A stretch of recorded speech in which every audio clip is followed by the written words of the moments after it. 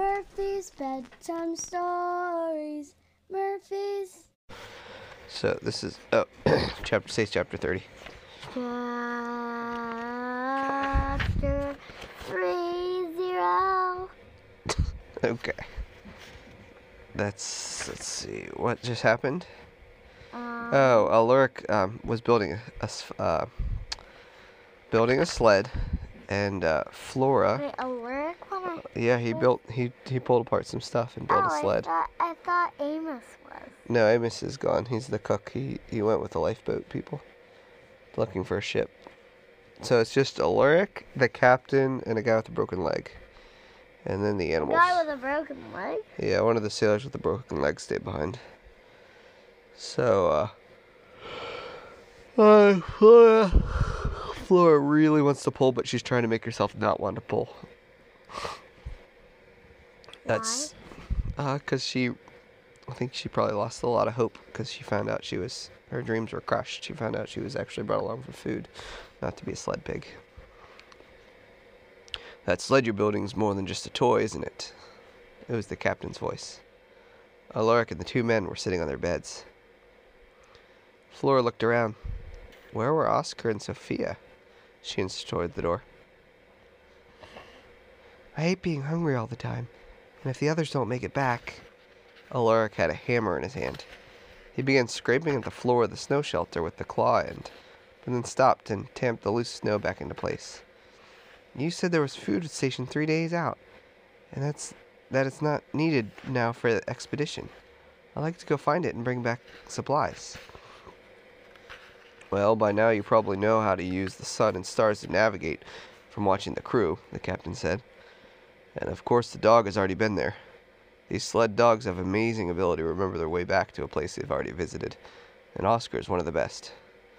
But even for me, with all of my experience, it's extremely dangerous, even reckless, to head into that inhospitable terrain alone. Besides, I'm not convinced the dog is well enough to pull. It'll be a heavy load when the supplies are added. But Oscar looks almost like his old self. Aluric thumped the side of his boot with the hammer. The captain hesitated. Let's discuss this again in a few days. My health has been improving steadily. I should be the one to make the journey. Flora shook her head.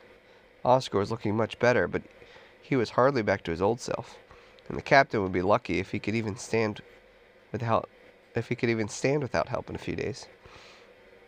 We don't need more food. The sailor poked his stick into the snowy floor. Why don't we just eat the pig? Flora felt the hairs on her neck stand up. She measured the remaining distance to the door. She could make a run for it if the sailor got any ideas about jumping on her. That pig saved my life. It was the captain. Well, it could save your life again, Captain, and I know just the recipe. The captain did not answer.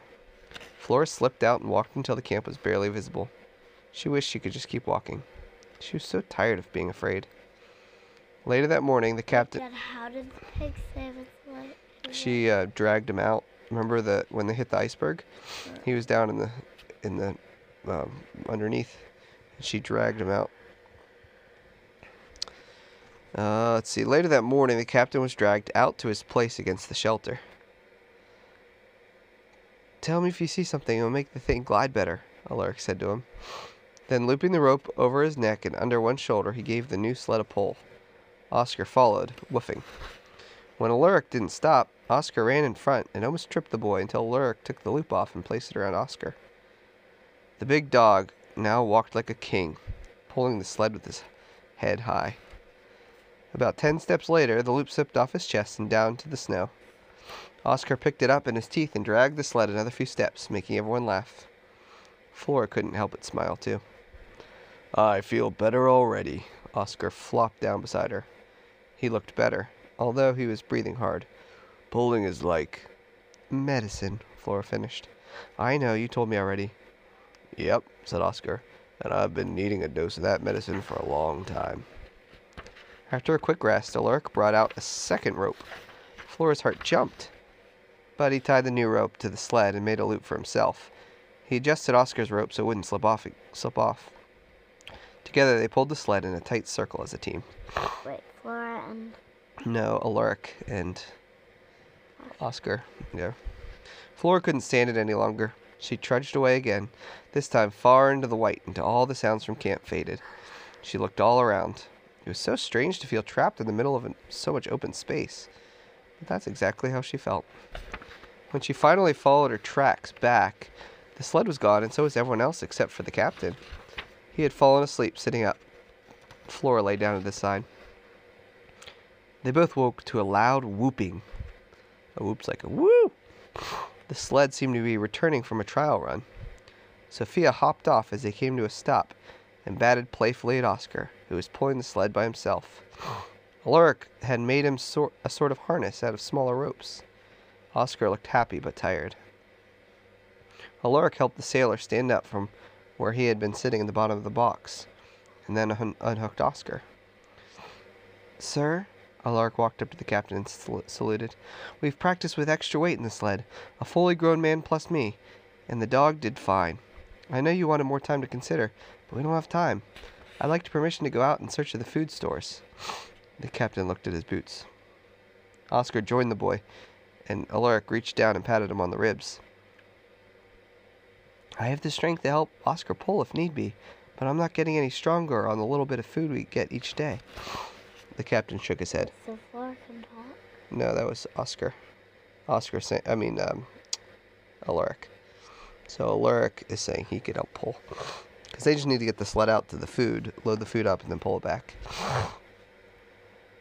The captain shook his head. "My mind is made up. It's no job for a boy alone. We'll devise a plan in a few days." Alaric crossed his arms. He looked bigger and more confident than the boy Flora had met that first day on the dock. "I know I'm only a cabin boy, but you were the one who said you never know where brains and talent will come from. It might be time to find out." "No." The captain's voice was kind but firm. "Permission denied. I'll be sending you to your doom." "Yes, sir." Flora was surprised at how easily Alaric seemed to give up. The boy looked around at the fading light. "It's time to get inside, sir, and have a bite to eat. It's too cold for you out here." Alaric covered the captain's legs with a blanket and gently pulled him into the snow shelter. After Alaric dished out the evening meal, he tucked more blankets around the captain while everyone got ready for bed. Flora lay down again at the captain's side. "Keep him warm, pig," said Alaric. Flora woke in the middle of the night. She listened for the sound that had wakened her, but all was silent. She raised her nose to sniff the air and then cocked her head and listened again. The captain was breathing slow and steady. The sailor was snoring loudly, but something was different.